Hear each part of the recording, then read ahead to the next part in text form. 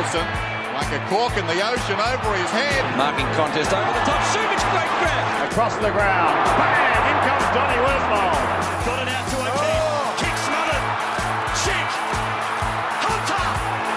Who would have thought the sequel would be just as good as the original? Rioli, spin, grips, goal.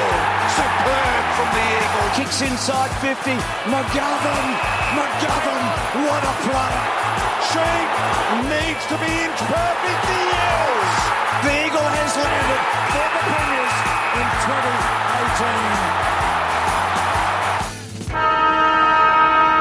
2018. G'day everyone, welcome to the West Coast Eagles Big Footy podcast for another week. I'm your host Honey Badger 35. Coming up on this week's episode, we'll review the Derby from Hell, chalk up a W for the Beagles, answer your questions throughout the show, and look ahead to the always eventful Port Adelaide matchup.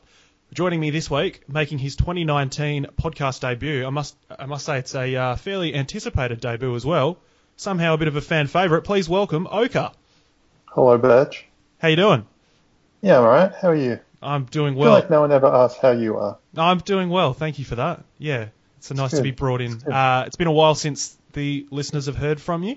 Certainly haven't been on this year. We've won a flag since that. Yep, that was good. How's it been since everybody heard from you in 2017 was the last time you did this? I assume so. I've tried to erase most of it from the memory. Yeah, good. We won the flag. And who gives a shit about the rest? Very good, very good. Also joining us this week is the only footy fan whose least favourite hungry tiger isn't Dustin Martin at a Chinese restaurant. Please welcome back Miguel Sanchez. How are you? Badum tish. I'm good, thanks. How are you? I'm very good. It's been a bit of an unproductive day. I was working on that all day, just sort of playing around with it and how to best get the one-liners out of the way early. But other than that, yeah, I'm well, Miguel. We might as well dive straight into the Derby. We've only got a few things to cover this week, but the Derby's always a big one. What a shocking game, Oka. What did you make of all of that? Yeah, it was shit-ass. Thought, probably 20 minutes in that it was going to be fun, even though we weren't playing well. And I was not right. Yeah, it sucked. We won. We played like shit. There was a couple of moments we could laugh at Fremantle, but yeah, it was bad. So let's go on to the waffle. Very good. Look, needlessly close in the end. 10-9-69. Nice. Defeated Freo 7-14-56. I was going to say that this year the podcast has been a lot more highbrow than when I used to host it. So I'm really glad that within seconds of me being on, you've already descended back into what it was. Yeah, mate, you've got to rise and fall. As we've seen with the Eagles, you can play up to your competition, or in this case, you can play all the way down. So welcome back. Miguel, Oka just touched on it then. We did get away to a fairly good start from a scoreboard perspective, 5 goals won to 5 behinds at quarter time. And from there it devolved into one of the worst games of football I've ever had the misfortune of seeing live. What was your take on all of the weekend's events? Yeah, largely that. I think, like Oka has dragged us down to his level tonight, I think the Dockers probably dragged us down to their level a bit.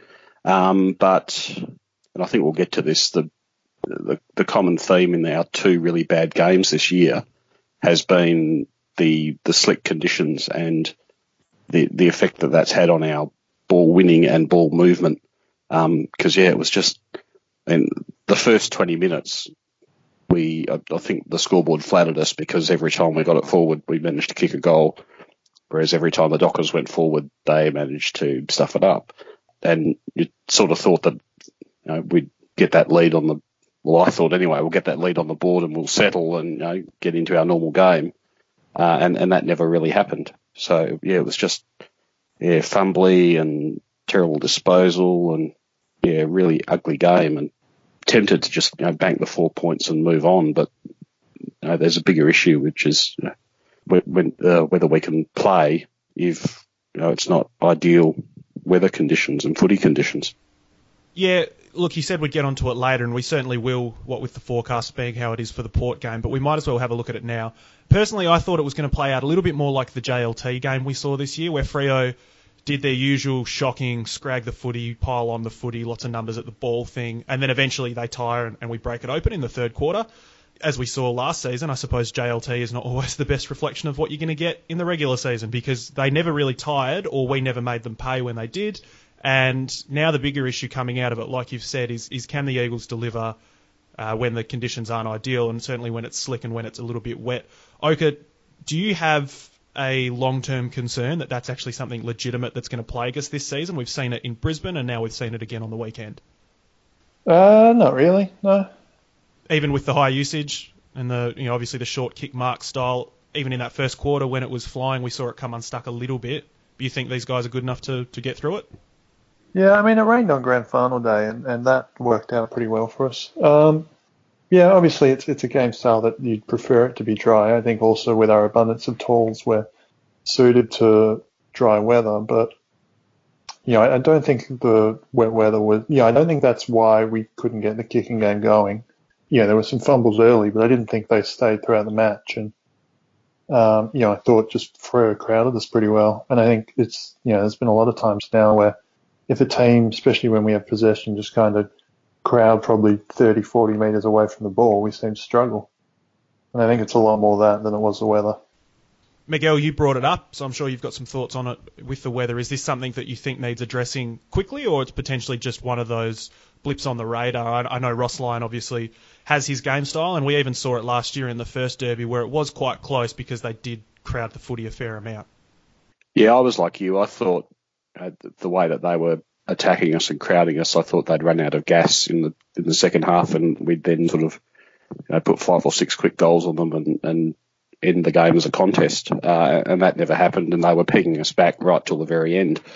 So I don't know whether they can do that, whether that'll work for them in the next derby. When it's they've been playing 16 rounds of footy and they've suffered injuries and they're completely gassed.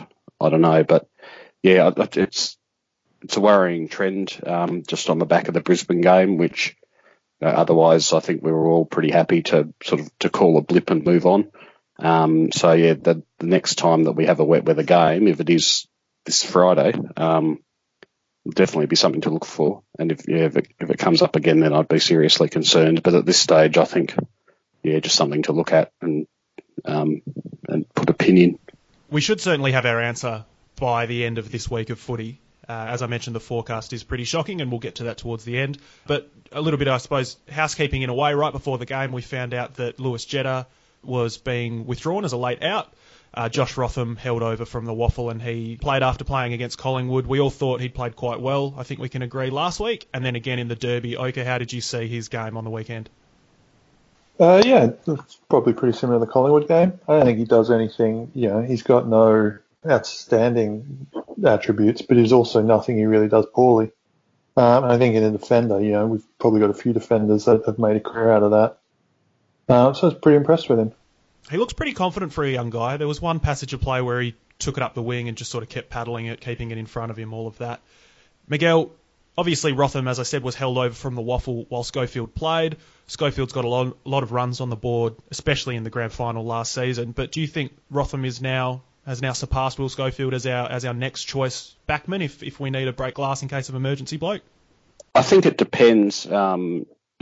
At the moment, yes, but it's early in the season. If it was a critical round 22 game, or if it's a qualifying final, and we needed to replace a defender with one of the two, whether we'd go for Rotham and he's truly surpassed Schofield, or whether we'd go for the experienced head. I'm not sure. I think it would be the latter. I think I've loved Rotham. He fell into the spot a bit because Schofield got crook last week. Did really well. Did well enough to hold his spot. Actually, he did well enough that he should have held his spot. He ended up coming back in when Jetta went out.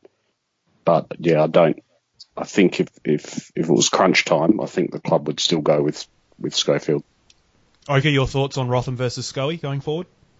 Yeah, I think it also depends on who they're replacing. If McGovern or Barrass are out, I think Schofield's clearly the option. But I think Shep's probably 50-50 as to who you'd take, and then anyone else, I think Rotham would have the nod.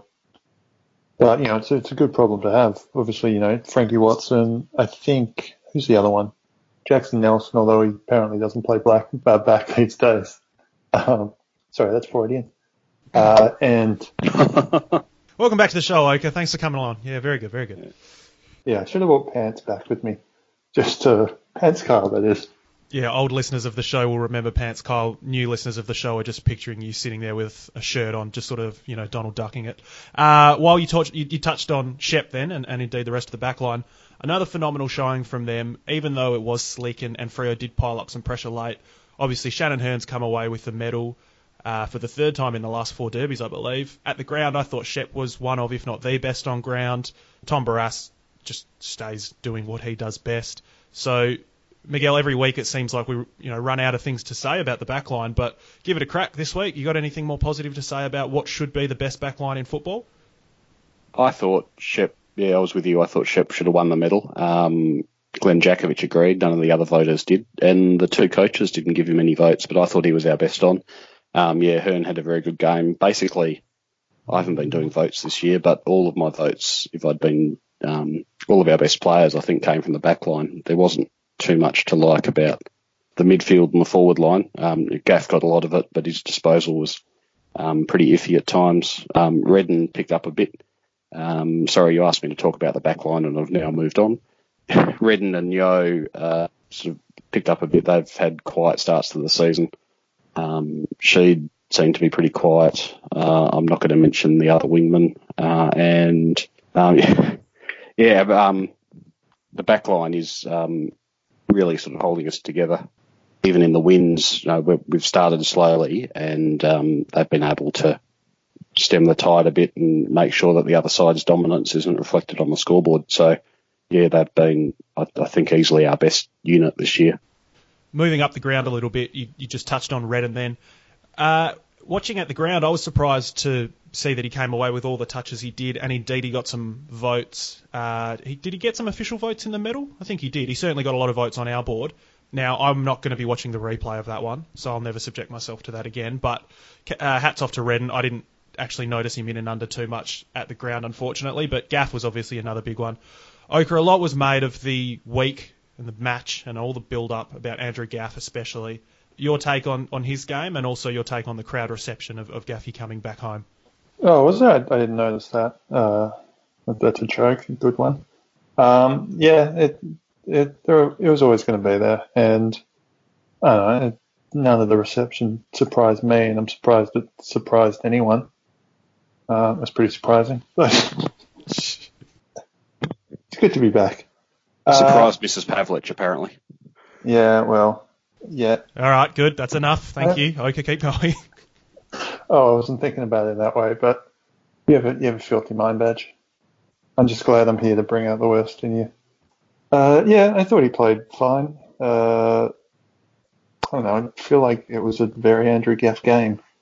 He's come back, I think, pretty close to his 2018 form, which was a worry for a lot of people. And the crowd cheered him and the Freo fans booed him. I think it was lucky for us that there was probably less Freo fans there than I've ever seen at a derby, so the booing was pretty quiet. But I think the reverse later in the year will be interesting. I think there'll be a bit more booing. I think that's probably a pretty safe bet. Five years just collapsed with shock. Oh, hey, it's pretty surprising. Look, as I've touched on a couple of times now, we all agree, it was a pretty shocking game. I don't think the talking points out of it, we have enough evidence to support one way or the other in terms of, wet weather footy, or if this is a blip on the radar, all that sort of stuff. What I will say from having a look around the league this year is that it seems like the sort of season where anything could happen on a game-to-game, week-to-week basis. You only have to look at the ladder to find that out. Fivey, you touched on this a second ago, but is this one of the seasons where you've just got to get the win? Okay, no injuries from the looks of things, just tick it off. I know it wasn't super attractive or impressive, but get the win and just move on. Is it that sort of season? Yeah, it's I know you asked Fivey, but I'm going to answer this one. I think any season in round 4, that's kind of what you need. Your form now is not going to be your form going into finals, so all you kind of want is to, you saw last year, we kind of banked a lot of wins early, and then even when our form dropped away late, we were, we had enough in the bank to finish top 2, and we won the flag. So I guess, if we keep winning, we're going to win the flag. I haven't seen any stat for this, but this is the earliest I can remember getting into a season with no undefeated teams. I think if Carlton had beaten Gold Coast, then it would have been the first time in 22 years no team had, every team had lost and every team had won in the first 4 rounds. Yeah, so I think this is possibly the earliest without a perfect team, and it's certainly one of the latest without having a winless team. And also, who gives a shit about Carlton? Just push them out to sea and move on. No, I disagree. I very much enjoyed that game. Oh, phenomenal game, but you don't have that game without Carlton. Well, it's how football works, Badge. Okay, I'm just trying to figure this out. Can you explain that to me just a little quicker? Sure. So Gold Coast are a football team, right? And Carlton are a football team. Well, slow down, Egghead. Oh man, you are our very own Ross Lyon. Miguel, sorry, yeah. So one of those seasons, just bank the wins and move on. I think so, yeah. Especially at this time of the year, we've shown the 2 weeks before that, we've shown that we can sort of find our premiership winning form. So, yeah, I think we're going to have down weeks. So weeks where we don't find that form and we still get 4 points are a bit of a bonus.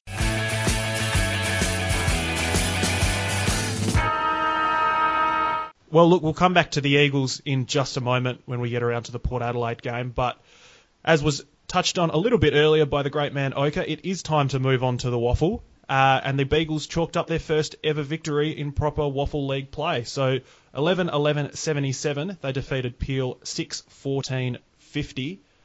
Sort of the contagious Fremantle kicking came down to Peel. Both scored 14 behinds. And it was an interesting game. It was a pretty scrappy, sort of rugged game where people were slipping over all the time. Got a clue into the conditions earlier on in the day. Miguel, we'll start with you. What was your takeaway out of that one, and did anybody jump off the page at you? Well, obviously Waterman jumped off the page with his second straight 5-goal haul. Apart from him, there were a lot better performances than the week before. Matty Allen stuck his hand up. He hadn't played the previous week. He'd been held over. So, yeah, he looked quite good running through the midfield, and he'd be one that would be pressing to join if a spot opens up. Archie and Nelson both got a lot of the ball, but weren't particularly inspiring with their touches a lot of the time. Archie seemed to get a lot late.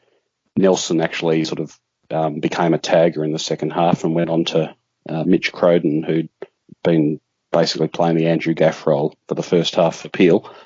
He seemed to do pretty well in that. He kept him quiet, so maybe he's sort of next cab off the rank if anything happens to Hutchings. Other than that, Harry Edwards looks really good as a fullback. Schofield seemed to find the form that last week he was pretty poor, so he played well. Who else? Trying to think who else. Edwards was probably the exciting one in bringing that up. A lot of good intercept marks from him. Probably the other big talking points out of the game are Venables is obviously the one we watch pretty closely when he goes back to the Waffle, and another pretty disappointing game from him. He seemed to split time in the middle, and I'm not even sure if he's on a minutes restriction or he's just being used incorrectly, but he wasn't even in frame half of the time, let alone getting the footy. So just the 10 touches for him. Archie you touched on, he's miles off the side. Oka, I know you and I are both decently high on him last season in terms of an interesting pinch-hitting ruck option, and coming into the side last year he actually looked all right, but his Waffle game was pretty poor despite the 24 touches on the stat page. Yeah, I didn't see any of the games, so sure. One thing I would bring up with the Waffle is that Claremont on top of the ladder, so it's not really relevant. Just wanted to bring that up. Yeah, there's not one person on earth that cares about that. Miguel, Brooksby was pretty solidly beaten, I thought, in the ruck by Darcy, so he looks, not as close perhaps as we once thought. Obviously in the Waffle pre-season we thought he was a real chance. Haven't seen any mention of this afterwards, but he seemed to get injured in the fourth quarter. So I don't know, I haven't seen any training reports from today to see whether he trained or not, but that's a bit of a worry, because Hickey, apart from his game against GWS and Vardy, they're not setting the world on fire really at the moment. They're probably doing their job, but it would be nice to have Brooksby sort of putting some pressure on. But yeah, he's had once the actual Waffle proper has started, he's had 2 quiet games and is now possibly injured. So yeah, that's a bit disappointing. Fraser McInnes, I don't think we've touched on, and probably isn't going to get selected for AFL, as we've spoken about previously, but he's shown some great form as a centre-half forward. Yeah, another one, Mutimer, seemed to grab at his hammies in the fourth quarter, but he returned after that. So, again, no injury reports yet, but should be all good. Obviously not going to make too much of an impact going forward, though, long term. And I guess the last one of note would be Jared Brander on the wing. Again, pretty much invisible. He racked up some touches. You saw him here and there get some nice ball use. But apart from a Joe the Goose goal over the top, he was pretty quiet as well. So nobody's really banging the door down in the waffle, the big exception being Waterman and also to a degree Matt Allen. And we will touch on that when we get to the Port Adelaide changes. Just on the waffle, they do play again this week. They play against Subiaco at Leederville Oval on Good Friday. You got plenty of time to get down and see that one before the Eagles-Port Adelaide game starts as well. It's at 1:15, so if you do have the opportunity to get along and you want a live look at the boys, it's right there for you. Being the Good Friday game, it might also be on Channel 7, is it? I don't want to turn people away from the gate, but... I would think that at some point they're going to have to stop showing us, right? I know we're keeping the league afloat, but... Yeah, well, Channel 7's got the broadcast rights and they're Channel Eagle, so basically just show all our games, won't they? Just, sorry, before we move away from the waffle, the other two I thought could be a chance of getting called up. Josh Smith doesn't sort of do anything like catching, but just he is probably perfectly made for that Maston role of just, running up and down the wing and getting 20-odd touches. Settle down. Sorry. So he's one who he has shown in one game already this year that he can just come in and do a job. And he didn't do anything wrong on when did they play? Saturday. So he's one. And Jared Cameron, I thought, showed some glimpses. He's probably not ready yet, but yeah, with Rioli out for a little while still, he's potentially one who could come in and do a role in the forward line, and did get a bit of a taste of it in the JLT and didn't look out of place. So he was fairly quiet, but did do some eye-catching things. He had one sort of good run down the wing. The waffle is not on TV this week. There you go. Leederville Oval. Leederville Oval, be there or be square.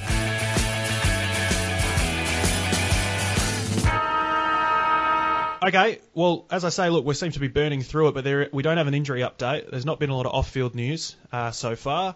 I think the main talking point this week is going to be the changes, and certainly the weather is going to impact those a lot. So we've got Port Adelaide coming up. It's the Good Friday match, night game at Optus, the atmosphere was great on the weekend, even if the footy wasn't. So a really good opportunity to test what we've learned from a couple of scrappy, wet games. Oka, forecast says 90% chance of rain in the morning, and then hopefully it'll dry off a little bit later, but it's going to be slick. So what are you predicting from a team change standpoint? Yeah, it's an interesting one. Obviously, we just do not like to move away from, having two rucks, and I just don't know what the strategy would be if we do go away from it. I don't know if Vardy or Hickey are up to, rucking one out. It's been something I thought we should have done, late last year, to be honest, but we never did. And I'll be honest, I don't think we will again. I still think we'll go in with two rucks. And yeah, so I wouldn't be surprised if there's no changes, to be honest. Jed will come back if he's fit. It's looking that way. He's apparently training quite well, so I would suggest that Jed will be coming back in. I think, yeah, he's one of those players, though. I think I'd never, can't believe it when he's out there. I think he's getting on. He seems to have a lot of soft tissue injuries, so I wouldn't put it guaranteed. But yeah, if he's back, bring him in probably for Harsh, but I think Rotham would be the one to come out. And yeah, I wouldn't be against them making another change, but I don't think they will. Yeah, it's interesting you say that about the two ruck system. If they don't make the change and go with one ruck this week, they never will. And in fact, we're probably already at that point. I think similar games to this would have happened last season, where we'd go in thinking, well, if they go with two rucks, that's it for life. And I think that is the way that they like it. So I guess my personal change would be Jeddah in for one of the ruckmen. I think Vardy, but I'm not too fussed which. But what I actually think will happen will, yes, be Jeddah for Rotham. Miguel, do you think there's any chance that they go in with two rucks? Because if not, it's very hard to see where that Jeddah change is going to come from other than Rotham, I think. I think I think I said in the changes thread that maybe Vardy comes out and they ruck Allen. But having thought about that a bit more, I don't think that'll happen, particularly given Port have two really good ruckmen in Lysette and Ryder. And I don't think they'll be changing that lineup with the conditions. So, it would be a big ask to have Oscar Allen go in there and try and ruck against one of those guys.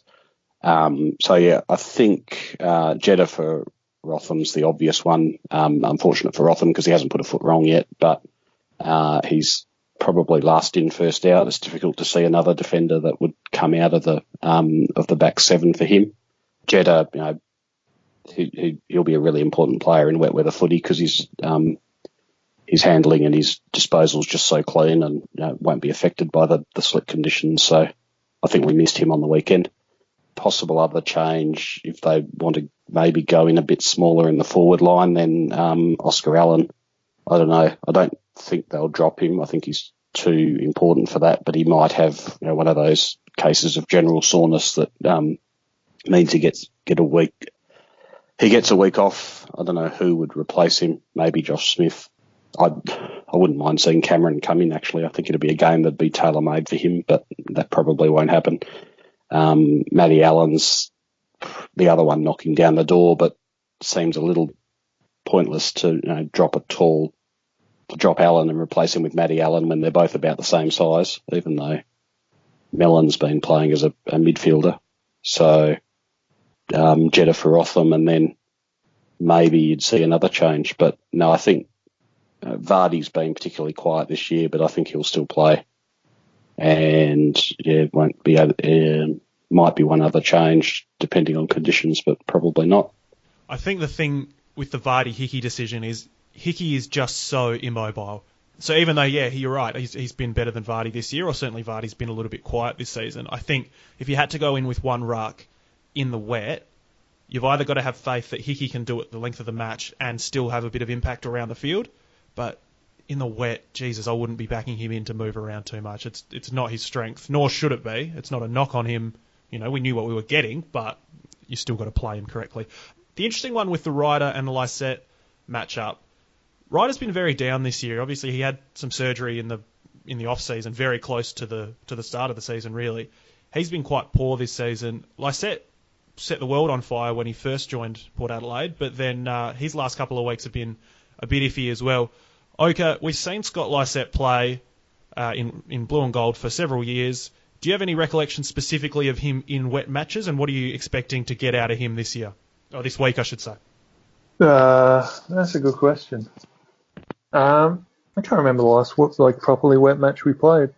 Trying to think about specifically wet, but also just poor conditions. I'm thinking I don't specifically remember him or indeed anybody having a good game against North Melbourne last season. We obviously had a couple of little slick night games towards the year, but none of them seem to be as wet as we've had this year. So I don't know. The lasting image for Lysette for me will always just be him fresh airing that goal. Yeah. Was it against Essendon? Who was that? My first thought was, it was. My first thought was that game wet? But I don't think it was. I don't think it was. No, I agree. I think he is, ruckmen aren't suited to the wet, but I think if any ruckman was, I think he's one that might actually, play well in the wet. I'll be honest, I've barely seen a second of Port this year, so I can't comment on his or Ryder's form. But I think one of the interesting questions with Lysette, and Gaff was asked about it today, was the reception he'll get. Surely he'll get a positive reception, would he not? What basis? Was that Basil that asked that? He seems to be the one who's asking these questions just to generate. I don't think it's unfathomable that there'll be some boos. Really? I'm not overly against it. It's the theatre of footy badge. No, you know that there are very few people on earth who like a boo as much as I do. When Josh Kennedy kicked the sealer on the weekend, I got up out of my chair and called Fremantle some very unsavoury things and let out a few very good boos at the various umpiring decisions. I'll make a show of it at the footy. But Scott Lysette, he did his time with the Eagles. He was a pretty solid foot soldier. He had his ups and he had a couple of downs. But all in all, people will remember the premiership. They'll remember the hilarious fresh air kick, and they'll remember the up the bloody coasters Port Adelaide incident. I don't think, Miguel, that there's any reason to be booing Scott Lysette, is there? That's not going to happen. Oh, I know there's a lot of idiots around. No, I wouldn't be advocating booing him at all. I did love booing Judd back in 2008, 2009 when he, premiership winner and premiership captain, but he sort of left for the money.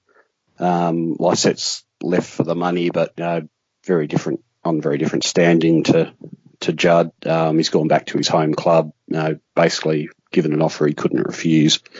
He was a loyal foot soldier for 8 years. He did a lot of time in the waffle when he was stuck behind Cox and Nat Nui, and then he was battling with Sinclair for a spot, helped us to a premiership, gave us some memorable moments, and happy to wish him well at Port. So I wouldn't be booing him. I wouldn't be surprised if there's maybe pockets of the crowd that do, or the odd idiot here and there that do, but I don't think it'll be a widespread thing.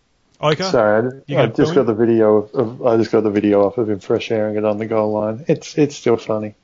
I mean, it wasn't funny. Yeah, you say still. It was not funny at the time. But no, it wasn't. It's very funny. Hang on, the video's just started again. Give me 23 seconds. Jesus. Here we go. Yep. Are there any sound effects for it? Can you commentate for us? Like Australia's Funniest Home Videos style sound effects. Okay, hang on. Okay, I'll start it again. Start the video again and just give us your best commentary, all right? Here we go. Okay, it's blurry, so I can't see who kicked that out. Shuey gets it, handballs to Gaff, snaps on goal, someone touches it, and... Oh, Jesus Christ.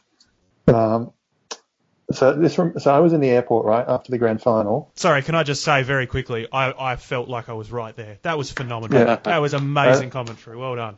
Yeah, piss off. I think I've told you this story, Badge. So day after the grand final, I'm in the Melbourne airport waiting for my flight, and the TV in the gate is showing the grand final. And so there's just 50 Eagles fans gathered around the TV, and everyone's in a good mood. Everyone's watching it. And it gets to the Darling drop mark, and just as he drops it, instinctively, every Eagles fan there, despite the fact that we won the flag less than 24 hours previously, has just gone, oh. And it's just one of the funniest things I've ever seen. Yeah, I still get very nervous watching that drop mark. Oh, it's hilarious. It's so uncomfortable. Anyway, look, we've moved a little bit away from Scott Lysette, but we will move on to another loyal foot soldier. His miss was also in the grand final. That may be that was great play by Darling, actually, in the grand final, to set him up. It's that set play to drop it, probably 20 metres out. Lysette runs out, marks it. We had all the momentum, and he just shanks a set shot. Fivey, what's your best memory of Lysette stuffing up? No, it'd be between those two, I think. I can't think of a third one. I will say I did lurk on the Port Adelaide board after the grand final, and that moment when he took the mark was the most 100-0 moment for their board, because they were like, yes, we got this star coming. We know he's coming. He's great. Look at this. And then they were all just absolutely shat themselves when he missed the set shot follow-up. Full Carlton. Yes, exactly right. Look, moving on from Scott Lysette, from one loyal foot soldier to another, and indeed a current loyal foot soldier, it is Mark Hutchings' 100th game this week, and it's probably a position that many didn't see him getting. He was always in this fringe midfield, half forward, not really having a specific role slot. Miguel, he's turned into, if not one of the best, certainly the best. Oh, I said that the wrong way around, but I stand by it. He is the best tagger in the AFL. Did you see this coming? And give us some of your best Mark Hutchings moments. No, I wouldn't have seen it coming. I think this year was probably about the second time in his 6 or 7 year career that he's been in the team in round one. Seems like every year he started it in the waffle and just basically forced his way in, and then remained in the side for the rest of the year. He's just sort of no nonsense, gets in, does his job. Really admire him as a tagger, because he doesn't seem to go. The only time I can remember him sort of really getting involved in niggle was with Jason Johannesson. But otherwise he seems to be really unobtrusive and just somehow managed to shut down his opponent. Did a few really good jobs on Steel side bottom last year, including the grand final, obviously. Yeah, he's been really valuable for that. He's fairly dependable with the ball when he does get it. Doesn't get a heap of it, but that's not his job, and can go forward and sneak a goal. So, yeah, he's done really well. He's one of those guys that I think's got the most out of his ability. And, 100 games is a very deserved accolade, along with his premiership last year. Okay, a couple of your favourite Mark Hutchings moments, and also I know you mentioned you have barely watched Port Adelaide play, so I'll put you on the spot. Who does he go to this week? He would definitely go to, I don't know, is Rockcliffe playing in the middle this year? Yeah, it's definitely... He's in good form, apparently. Rockcliffe is the answer to that question. Yeah. 44 touches, 37 touches, 15, but then he was off, concussed, I think, and then 37 again last week. It's Rockcliffe. Rockcliffe gets a lot of it, but does he have any hurt factor? Is tagging Rockcliffe a bit like tagging Pritis? Like no one ever bothered to do it because it didn't sort of make any difference whether or not you did. Well, who else Isn't do you that just tag? every Port midfielder though? Boak. I mean, Gray you can't really tag if he spends time up forward, but Boak's been decent. Ebert's been weirdly decent, but like God help the day that we tag Brad Ebert. It's never going to happen. I think it's between he or Boak. I wouldn't have thought you could go to anybody else. Yeah. Yes. I don't know. Anyway, sorry, Oka, do you have any particular standout moments from Hutchie? I do. So immediately after we won the grand final, I obviously spent a lot of time stalking the players' Instagrams. And on just about every photo that a player would post, Hutch would leave some dumb comment like, we won the flag, or something like that. And just any time you went to an Eagles player Instagram and saw a photo, one of the top comments would just be Hutching saying something dumb but really funny at the same time. And I'll be honest, that's my favourite Mark Hutchings moment. I'm looking for one now and just cannot find one just to help. No, that's a pretty good one. But, oh, sorry, you're looking for a comment now to prove one. Yeah, just as an example, and I cannot for the life of me find one. But just believe it, and proof's overrated. Very good, Miguel. With Mark Hutchings, he's probably one of the best embodiments of Simo's new role-driven. You know, you've got to play your role. Everybody might not get the opportunity that they want, but they're going to get an opportunity. Like, do you think he's probably the best example we've had under Simo of somebody who's just bought in entirely to the system? Yes, I do, Ken. Yeah, he's real team man. I think he won Best Clubman last year, no, year before, I think. So obviously quite a popular team man. Yeah, he's found a role for himself in the 22 as that tagger. Probably does play to his strengths a bit. He's just a workhorse. He's not the most talented guy out there, but yeah, can be relied on to do a job and do it well. So yes, short answer to your question. Here we go. 30th September 2018. Chris Marston posts a photo of him hugging his wife and kid after the grand final. He says, 2018, what a year. And first comment, Hutch, we won the premiership, by the way, XX. Great stuff as always, Hutchie. You find about 100 of those from him, and it was just one of my highlights, just seeing them all. One of the true great men of the Eagles. He obviously had a good couple of days. Big couple of days. Why wouldn't you? Yeah, well, exactly. Yeah, we won the premiership, by the way, XX. XX. Look, having a look at Port Adelaide last week as well, it was on the way to our game that fourth quarter took place, and they had a very, very frustrating loss to Richmond. They definitely should have won. They missed a couple of really easy goal opportunities at the end to take the lead, and then at the very, very end, Richmond slingshot it down to their forward line for a goal. But news out of AFL.com.au, Oka, I know you and I have spent some time chatting about this. Dylan Grimes is now the best defender in football. So that leads me to ask you this. If Port Adelaide forward line can make Dylan Grimes look like the best defender in footy, how big of a day is Jeremy McGovern going to have this week? And what was the name of the guy who wrote that? Oh, I don't know. Some jerk. Who's to say? Okay, just checking. Dylan Grimes is a pretty good footballer. I don't think that's... Yeah, I know he's a good footballer. And I also know that he plays for a massive Victorian club. Who knew? Is he now embodied with the spirit of Alex Rance? Is that your point? Did you see the article, Miguel? No, I haven't. No. You say article. It was one of those, like, one thing we learned from every game, and it's a paragraph. Yeah, and it was the lead. Was it? Cool. Is Dylan Grimes more important to Richmond than Alex Rance, is the tweet. Point number 1. Dylan Grimes is the best one-on-one defender in the competition. Anyway, without derailing this into an Alex Rance thing, Oka, what do you expect out of Gov, out of TB, out of all of these guys against a sort of small but still fairly dangerous Port Adelaide forward line? God, who's in that forward line? Gray is a superstar, and he always worries me. I think Shep's a good matchup for him, but I also think no one's a good matchup for him because he's a very good player. And if he played for a club like Richmond, he'd be rated even higher. Very good point. No, shut up. Sorry, let's see who else. I got the team here. Yeah, that is... So from the team last week, Brad Ebert was named at centre-half forward. Yeah, that is... They've got all the kids in the forward line. I don't know who any of these kids are. Is it Rosie? What's that kid's name? He's been decent. Yeah, Adam Rosenbach's kicked 5 goals in one game and 2 in the other 3, so he might be good. Zach Butters. It's a funny last name. You can make Butters from South Park jokes. He made waves in the first couple of weeks. He had a very good start to the season for sure. Good for him. Dersman's the other one. Dersman looks pretty good as well. It just seemed to have half the teams kick 3 goals this year. I'm genuinely wondering if the AFL app is actually playing up, because everyone's kicked 3 goals. Here you go, Westhoff's kicked 5.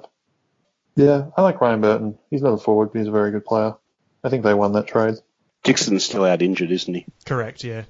From that broken ankle he suffered against us when Gov kicked the winning goal. He might just, I don't know, they might just be preferring Brad Ebert. At centre-half forward to Dixon, yeah. Yeah. Again, I haven't followed Port closely. I can't say either of these things with certainty.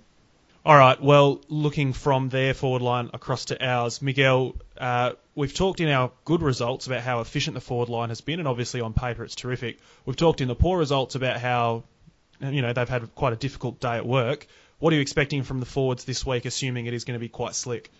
Yeah, it might be another difficult game for them. There's the possibility that we go in a bit smaller if Oscar Allen is given a rest. He didn't have his best game in the Derby, and he would be, if they wanted to drop a tall and go in a bit smaller for the wet weather, then he would be the one, I think. Liam Ryan had a really good game the previous week against Collingwood, was pretty quiet in the Derby. Didn't really notice him much. He's someone who could also star in the wet weather. Petruccelli had a big first quarter and then completely went missing after that. But he had 2 really eye-catching breakaway runs from made Nathan Wilson look silly. So that was good in the first quarter. He's another one that could have an impact in the wet. Don't know how we go running on a wet, heavy ground. Yeah, Kennedy and Darling, you know what you're going to get from them. Well, actually, that's not true. You don't really know what you're going to get from Darling from week to week, but they will attract a quality defender, and they will fly for every mark and put on some good defensive pressure. So Tom Jonas, I think, has done some pretty good jobs on Kennedy in the past. So he hasn't really found his form yet, coming off a very interrupted pre-season. This may not be the week for him. But yeah, the forward line, I think, has shown that they can make opportunities out of very few forward entries, or relatively few forward entries. So hopefully they're given a bit more of a chance, but they might have to do that again, depending on whether Lysette and Ryder get on top of our rucks and whether their midfield gets on top of our midfield. All right, Oka, you've taken a couple of years off. The pressure's been off. Pressure's on now. Give us a tip. I want you to tell us the exact result and tell us what's going to happen, and also who is going to be the best Eagle afield. Okay, West Coast are going to win. 42 points. Jesus, okay. Yeah. Best Eagle afield. It's a very good question. I'm going to go Jack Redden. It's not a sexy answer, but I think he'll be best Eagle afield. Yeah, Mrs. Redden disagrees. Do you mean Mrs. Redden, his wife, or his mum, or both? Both. He's a good-looking duck, they both think. They're also big fans of Jeremy McGovern, so they think he'll have a big game. All right, well, settle down, Mrs. Redden, because that was my pick for best on. But we'll go to Miguel first. What's your prediction for the result, and who do you think is going to be the best Eagle afield? I'm very tempted to tip against us because every tip I've made on this podcast so far has been wrong. But I would have tipped us last week had I been on, and we still won. So I will tip us by 18 points. I think might be another fairly unattractive game. But yeah, our midfield will hold sway with theirs, and our forwards will take advantage of their opportunities. So we'll win by 3 goals, and best of field. Actually, I'll say Elliot Yeo. Sort of showed a bit of a return to form last week, and he'll have another good game going head to head with probably Ollie Wines or someone like that. Very good. For myself, I think the Eagles will win it by about 26 points or so. Despite what we've all just said about how wet and slick it is going to be, I think McGovern is going to have a big day.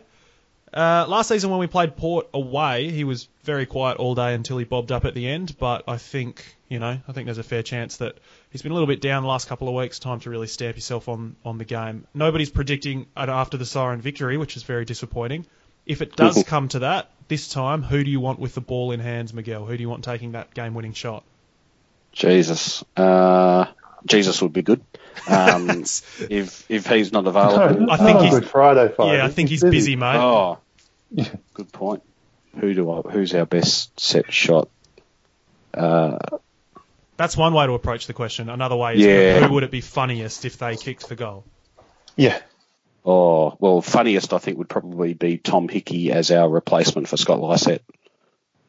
Oh, yeah, I like it. Oka, what about you? Well, Tom Barrass has never kicked a goal, and he is one of my favourite stats is the most games, no goals on AFL tables.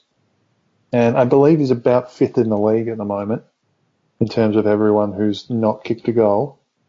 Where are we? Tom Cole's getting up there too. Jake Kolodjasny, Joel Hamling, Oscar McDonald, Tom Cleary, Tom Barrass.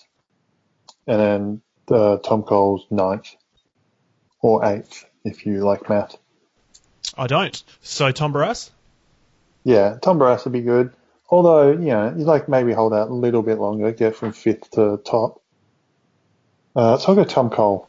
Very good, Tom Cole. I'm going Andrew Gaff for the Melts. Oh, you go, yeah? Or Marston. Oh, yeah, that would be great. Good. You know what? Scrap it. Sorry, Gaff. You'll have to wait a turn. Marston for the Melts. So do we have to now give up a goal to Cleary this week just so Tommy Barrass can move up that list?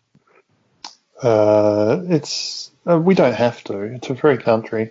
But also Joel Hamling is he out injured for a while or is he? Not sure. He got concussed, didn't he? I thought he injured his leg. Yeah. I wasn't paying attention. Got a leg concussion. But yes, all right, fine. That was a very meandering way to get to the end of the Port Adelaide segment, but hopefully... Yeah, he did get a concussion.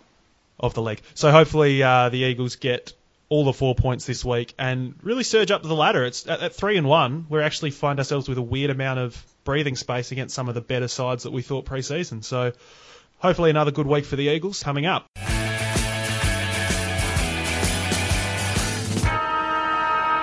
That brings us on to the questions segment of the show. We've got a couple of interesting questions this week. I'll start by saying this. Have you both seen the Men in Black films? Only the first one, I think. I've only seen the most recent one. Okay, so the following question about Men in Black 2 is going to be no good, so no. Okay, so you guys are familiar with the Neuralyzer, the little device they hold up, put the put the sunglasses on and erase your memory? Yes. Great. Very. Miguel, we'll start with you.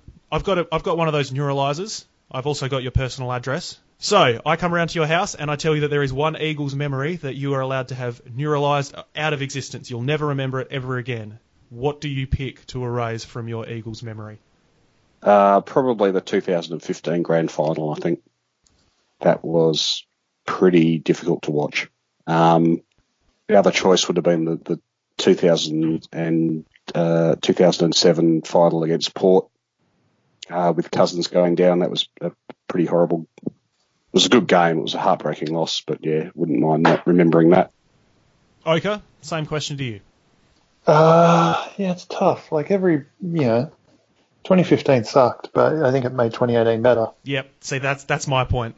I was at the 2005 Grand Final, and I was about 50 metres from Leo Barry, and that's, was burned into my brain for 13 years up until Dom Sheed's goal was replaced it. So if I could have something removed, it'd probably end up being something, really dumb and irrelevant. And I can't think of anything off the cuff. So your name has reminded me of something. Can we remove the entire 2000 and 2001 seasons and the Oka jumpers? Can we remove Fivey? We did. Fivey no longer exists. Fivey's been gone. He's been neuralised for some time. Yeah, that's not a bad shout either. Just get rid of some horrible design choices in the club's history. That's not bad. Oka, I agree with you. 2015 is the gut instinct, but 2018 is better because of 2015. And also... I would say that the 2015 qualifying final is arguably my favourite game I've been to, and the grand final loss does ruin it quite a bit. In the same way that I think last year's prelim wouldn't be half as fun if we hadn't won the grand final. True. I think the qualifying final that year was probably better from a football and like, oh my God, we're a real team. Like we're actually going to do this sort of standpoint. Yeah, but I think the prelim was more unique in that it was just a party. You know, it wasn't a football game. It was just a party. Yeah. Well, there you go. So keep that one in the bank. For me, it would weirdly be probably something like the 2016 back end of that season. I know we won the game, but when Nick Nat went down right at the end against Hawthorn, I think the previous week he just kicked the game-winning goal as well against the Giants. So that was trending into a bit of a party, and, you know, we were looking to make it to the grand final again. And then the season ended with Nick Nat's knee being blown up. We destroyed Adelaide, surprisingly, and then we just ran into the Dogs at the wrong time with Mitch Brown in the forward pocket, and I don't want to relive that for a second. What a horrible way to end the year. Yeah, but you want to lose Mitch Brown in the forward pocket? Yes, absolutely. But you want to lose the ability to bring that up? I would love if somebody said, do you remember the time Mitch Brown played in the forward pocket? And I could just say no and move on. That would be terrific. All right, Oka, we'll go to you first on this one. This is a question from Dazzler10. Oh, sorry, thank you to 06 Premiers who asked the previous question. Dazzler10 asked us what our take on the rule changes has been, and also is Hocking in any sort of trouble, given that there is sort of a growing backlash against the AFL. It seems to be more prevalent than ever. What's your take on the rule changes, and do you think there's actually any sort of grief to come out of all of this backlash? So one of my favourite things to do at the football was sit there and watch the players kick out, because I reckon like 25% of the time they went outside the square. And I don't think anyone else ever noticed this outside of me. And I'm really annoyed that I can't do that anymore, because it was my favourite thing to bring up when you watch with someone. And then they'd notice it and they'd be like, oh yeah, they do, that's a good point. And now I can't do that. So I hate them for that reason. I was never a fan of 666. We've had many discussions about this over the past year, Badge. I was a fan of 3 players at every stoppage, which is a lot harder to adjudicate. But I think that would have made a difference in a way 666 hasn't. Kick-out rules clearly haven't worked. I don't know if you can point at the rule changes, though, and say they haven't worked just because scoring's down. And also it's 4 rounds in. Yeah. I think it's an interesting point to come back to at the end of the year. I think there hasn't been that much done with the kickouts yet, which is surprising. We've seemed to do a bit, but I haven't. Yeah, but even then, what have we done? Like 2 or 3 funky ones? We've got a couple where we tried one at the weekend for Jack Darling, who dropped the mark. Yeah, I don't even know if that was planned. I think there was just nothing on, and Darling was leading up the middle. I'm not sure that was a set play rather than just you have to do something when kicking out. There was quite a few by Jeddah in the GWS game. There seemed to be 5 or 6. Yeah, there wasn't many on the weekend, which was surprising given how many opportunities Hearn was given by the Dockers forwards. I like being able to take it out of the ruck. That's a good rule change, I think. Yeah, Hickey seems to be pretty keen. He had a couple at the weekend as well. And he had one where it was the right time to do it. He took it out and he tried to clear it and he kicked it about 5 metres to a free bloke. Well, he gave it his bloody best. That's all that matters. Yeah, that's true. As a lefty, kicking on the right foot's hard. Sure thing. Miguel, your thoughts after we've seen a month of the new rule changed footy? And do you actually think there's any chance of the AFL making any changes at the top, no matter what the backlash is? No, I think short answer to that. I think we've seen in fairly recent history with the AFL that you're pretty much untouchable once you get up to that level, unless you sleep with a married co-worker. Okay, very good. Actually, no, I don't know if she was married, but he was married. Anyway. Allegedly. But allegedly, yes. But no, for actual performance of your job, you seem to be pretty on top to get to that level. 6-6, actually, apart from 6-6-6, the other rule changes I think have been reasonably successful. 6-6-6 I was never a fan of. I don't see how it solves the problem. It just seems to create additional issues, and you see these. It holds the game up because you see these stupid umpires stopping to count how many players are where and issue a warning, and doesn't seem to actually solve any of the congestion issues around the ground. Other than that, the kicking rule I like, taking out of the ruck I like. They've changed the interpretation of in the back, which hands in the back, which I think's been for the good. So probably as a whole, the rule changes haven't been too bad. But I don't think Hocking would be in any trouble in any event. I think the one disaster has been the 50-metre rule. You can tell what they were trying to do by allowing the player to play on at any point, but it's just turned into a sprint. Yeah, that's true. It's not working, and it's difficult to run. There's very rarely a point where taking 20 of your 50 metres and then playing on is more beneficial than just taking the 50 metres either. So it is just started to become, a big sprint towards the end. That was a dud. But it is funny to watch. It's always very funny to watch, especially key defenders just trying to book it down the field after giving a free kick or a 50 away. I think players now have just figured out, you just... Get out of the way and let someone else do it. Yeah. I think, Stuart, you described it best. It's like when you're at first slip and it kind of goes through. Just kind of put your hand up and point to fine leg. Not fine leg, third man. That's a cricket joke, Badge.